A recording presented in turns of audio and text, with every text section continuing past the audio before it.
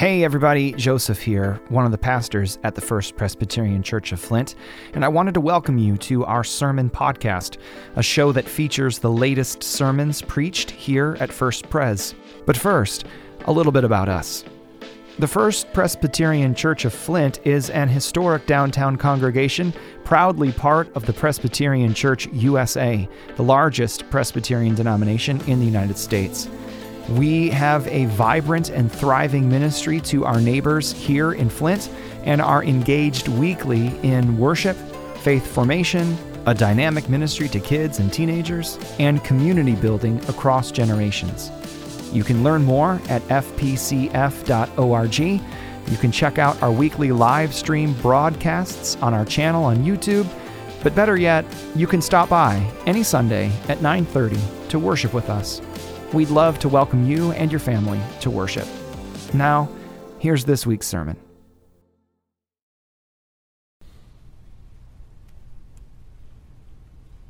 And the one seated on the throne said, "See, I am making all things new." Let the Church of Jesus Christ say. Church, I wonder what comes to mind when you hear the word utopia. I wonder if that word is more of an adjective for you. I wonder if you perhaps use the word utopian when you are trying to characterize the back deck of the cottage up north, where the wind from the lake blows just enough to flutter the pages of your novel, just enough to make the wind chimes peal their pentatonic scale, just enough to cause silver maple leaves to rustle while you sit with your preferred beverage in hand. Some of you are halfway outside your cars by now. And some of you tuning in on the live stream are already there. I wonder if the word utopian is the word that maybe you might use when your family is all back together for a weekend. Or maybe it's dystopia. I don't know. Perhaps the smells of good food come from the kitchen and laughter is rippling out from the family room into every corner of the house as old memories are shared and new memories are made. I wonder if there's other times you'd consider using the word utopia. Maybe a early morning walk in mid-October when the fog is still hugging the ground and the sunrise is beginning to stream through the clouds. Or maybe it's the smell of coffee brewing early on a Christmas morning. Or maybe it's when the second bottle of wine is opened around the table with good friends you've known for years. Or maybe it's the first smell of your newborn baby's head after you're home from the hospital and your body is exhausted, but your soul is filled to bursting. I don't know when you've considered in your life ever bringing out the big guns of a word like utopia, but I'm guessing that there has been at least one passing moment, however short it may have been, when you caught a fleeting glimpse of a world ordered rightly, and it knocked you over with joy. Utopia. Some of you language experts out there know that when Sir Thomas More first coined the term utopia in his classic book of the same title, it was something of a joke that we miss in English completely. The word utopia comes from two Greek words. The first being the word oo. Say oo. Ooh, yeah, it's a prefix of negation, we call it. It's a word that means no or not, and it gets stuck at the beginning of words to negate them. So when ooh, say ooh, is put before the word topos, meaning place, as in utopia, utopia, well, the literal translation is not a place or nowhere. Used in this way, Thomas More seemed to suggest that a place of perfection and order and love and justice and peace is in fact fiction. It is no place, because how could such a place exist as long as there are humans there to mess it up? There's a great podcast in my library right now called Nice Try. And for its first season, the show hosts explored all sorts of real attempts to create utopian societies in the past century. They looked at, we'll say 500 years. They looked at Jamestown, the the arrival of the English settlers there looking for a utopia in the New World, which turned out wasn't really a new world at all, but a very familiar world to the people whose ancestors were already here. The podcast looked at a city in India called Chandigarh, a city designed intentionally in 1947 after India and Pakistan were separated to be a modern architectural utopia for a new India. They looked at suburban attempts at, quote, utopias, as in real estate developer William Levitt's explicitly racist covenants used to make a whites-only utopia in Long Island. The show looked at the Oneida community of the late 19th century, which was way, way, way, way out there into free love and resulted in a group with some very, very, very weird practices around sex and marriage, but who made really great silverware, I guess.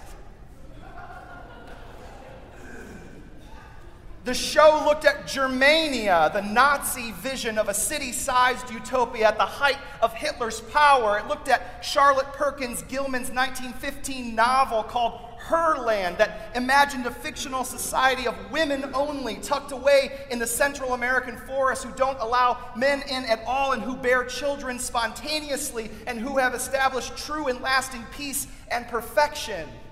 It looked at the 1991 experiment in the Arizona desert called Biosphere 2, where 8 biospherian scientists were sealed inside a self-sustaining 3-acre pod for 2 years to see if humans could in fact recreate the conditions of life on Earth and care for all of the various biomes of Earth and survive well enough to be used to create colonies on the moon and Mars and beyond. Church, I just want to confess. We've already done our prayer of confession. I got so sucked into this story about the biosphere this week that I ended up watching this 2021 documentary called Spaceship Earth, which is all about it. And let me just say, I would totally recommend it. It is fascinating.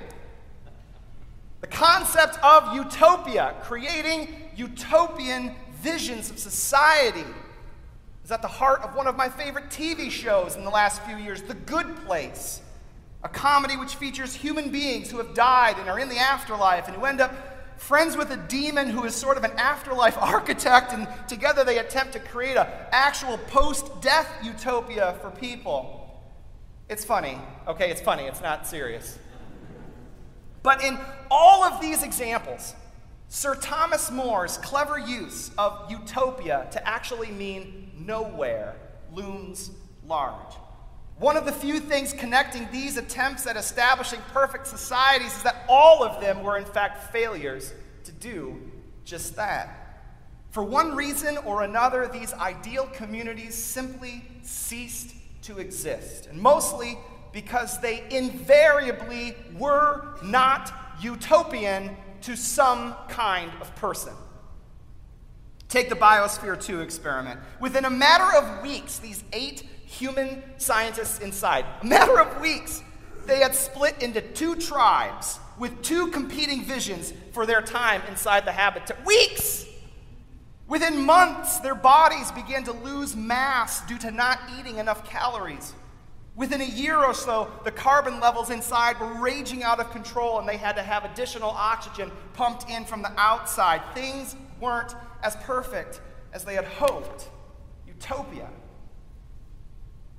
Our text from Revelation 21 today takes us nearly to the end of John's vision. I warned you when we started this series called Living with the End in Mind. I warned you that the lectionary skips over some of the best weird stuff in Revelation. And so you should know that last week we were in Revelation 7 and today we're in Revelation 21. And so we've missed all sorts of goodies, from the 7 trumpets and the 7 bowls to the trippy apocalyptic retelling of the birth of Christ in Revelation chapter 12. We missed the beast from the sea and the portrayal of the city of Rome as a prostitute with whom all the kings of the earth have slept. We missed the vision of the binding of Satan with a chain that Jesus saw in the Gospels as the word of the kingdom of God began to go forth. We missed the great judgment of the whole earth, which culminated in death and hell itself being thrown into a lake of fire. Church, I'm telling you, it's no easy walk in the park going from Revelation 7 to 21, but here we are nonetheless. And so here we advance the timeline a bit to see what the vision of God has at the end of linear time. As the war and terror which covered the earth has subsided and the hot magma and pestilence and darkness is starting to cool, John hears the voice of God announcing that a new creation project is beginning. Like a new Big Bang, something new is about to explode out onto the scene. All things will be made new. And in this new creation, God will take up personal residence among his creatures with the closeness of a mother who wipes away the tears from a crying child, assuring them that everything will be better in the morning. So God does for his human creatures.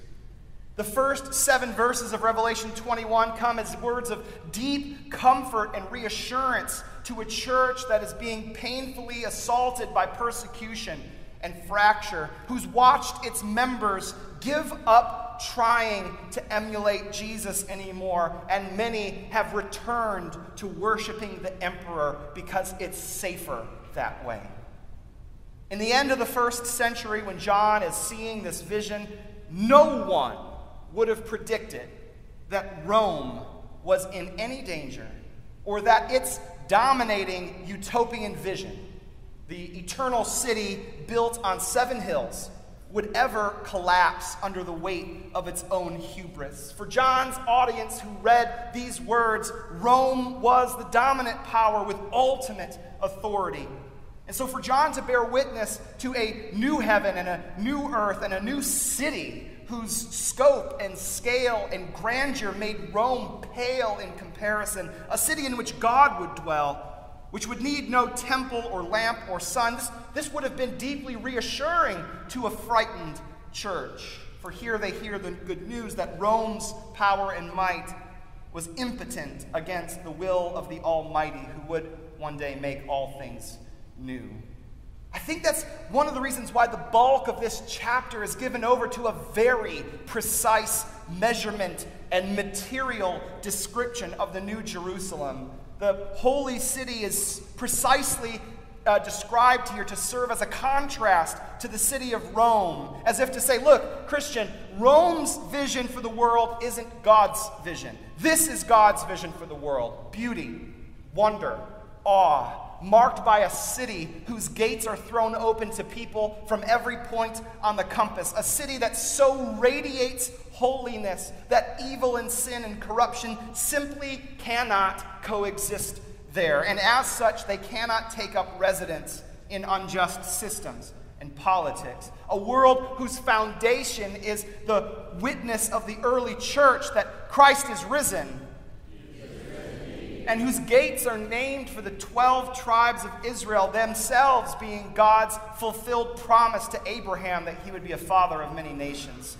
This vision of a holy city whose arrival established the final earthly reign of God was given to offer comfort to a people who were being presently victimized in another city. A people who were being executed on the streets of that city, who were being dragged before courts and tribunals in the heart of that city, all while the poets and politicians crowed with joy for the splendor of the city of Rome.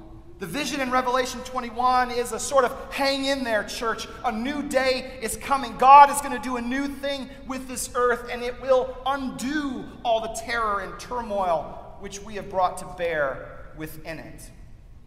But all this talk about the city of New Jerusalem and its gates and walls and foundations can easily lead us down a road where we are wondering if John is describing an actual geographic location, like he's up there with Google Earth and the angel's saying, now if you look down there to your right, you'll see the exact place where the New Jerusalem golden spaceship is going to land.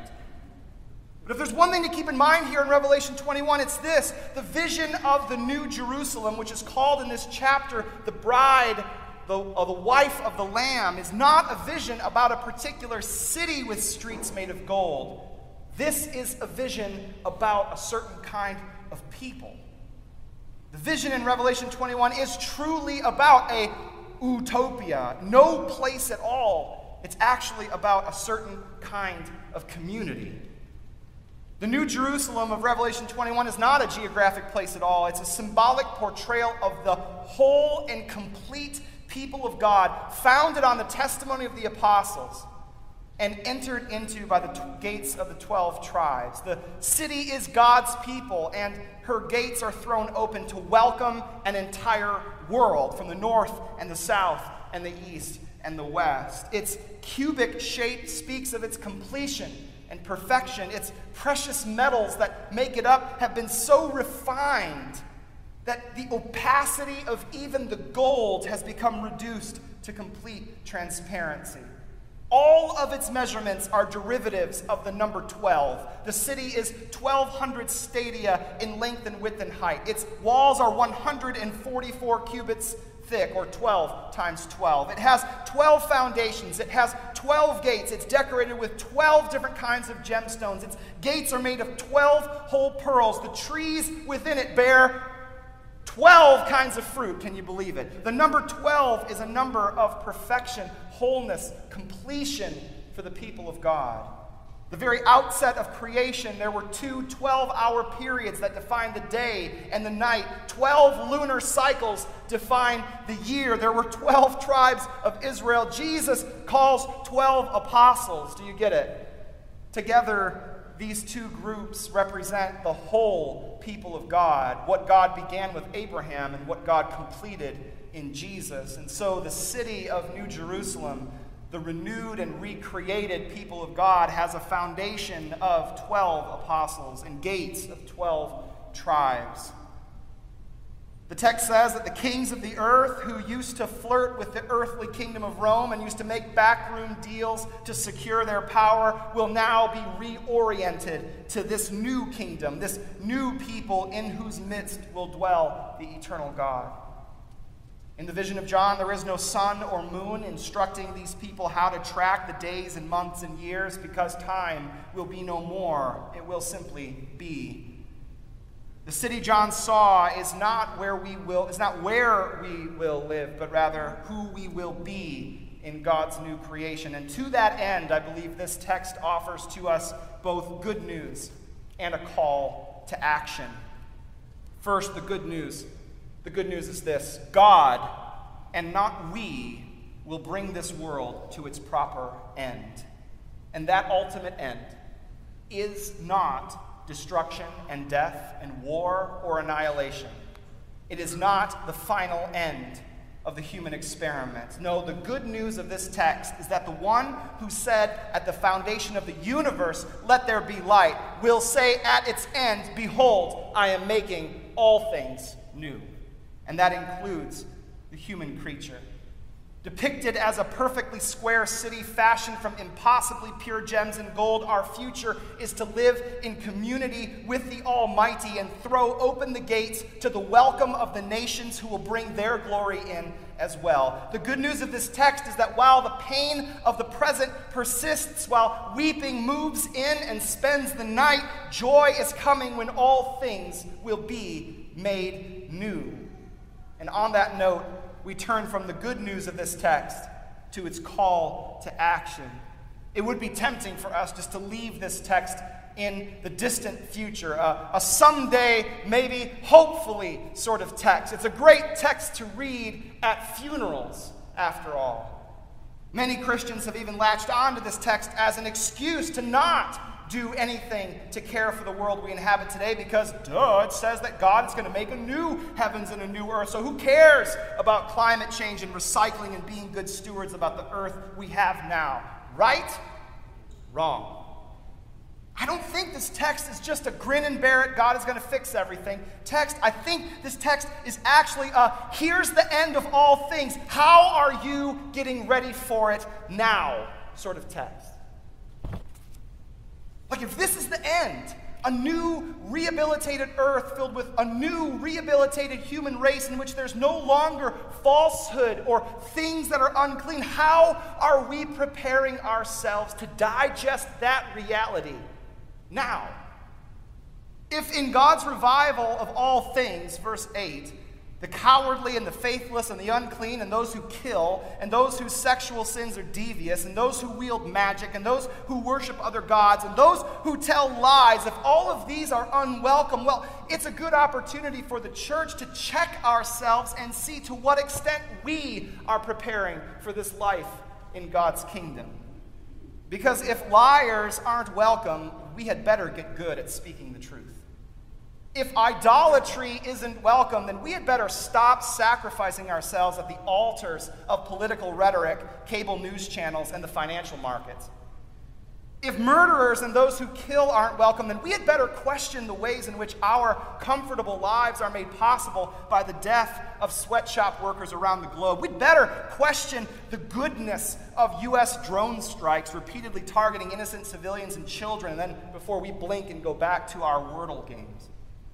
If the faithless and cowardly aren't welcome, then we'd better question the ways we doubt the power of the way of Jesus in our lives, and more importantly, the ways that we might take action against the way Jesus preached because we're afraid that we might be uncomfortable.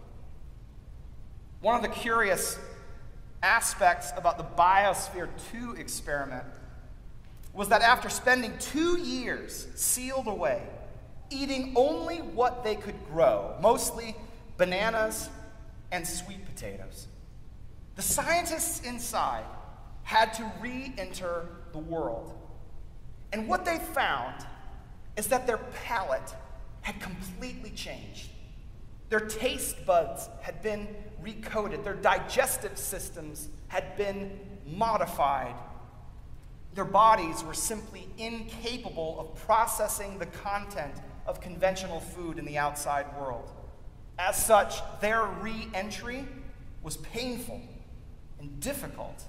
It took time for them to learn how to eat food that we otherwise consider normal. And that, for me, is a bit of a metaphor for this text from Revelation 21, depicting the future of God's people and the eradication of sin and evil. Church, if we spend our years in this biosphere, consuming only the bananas and sweet potatoes of consumerism, greed, idolatry, political glory and power, justification of bloodshed, speaking lies, and so forth, when we are one day confronted with the rich diet of heaven before us, we simply won't know how to enjoy it.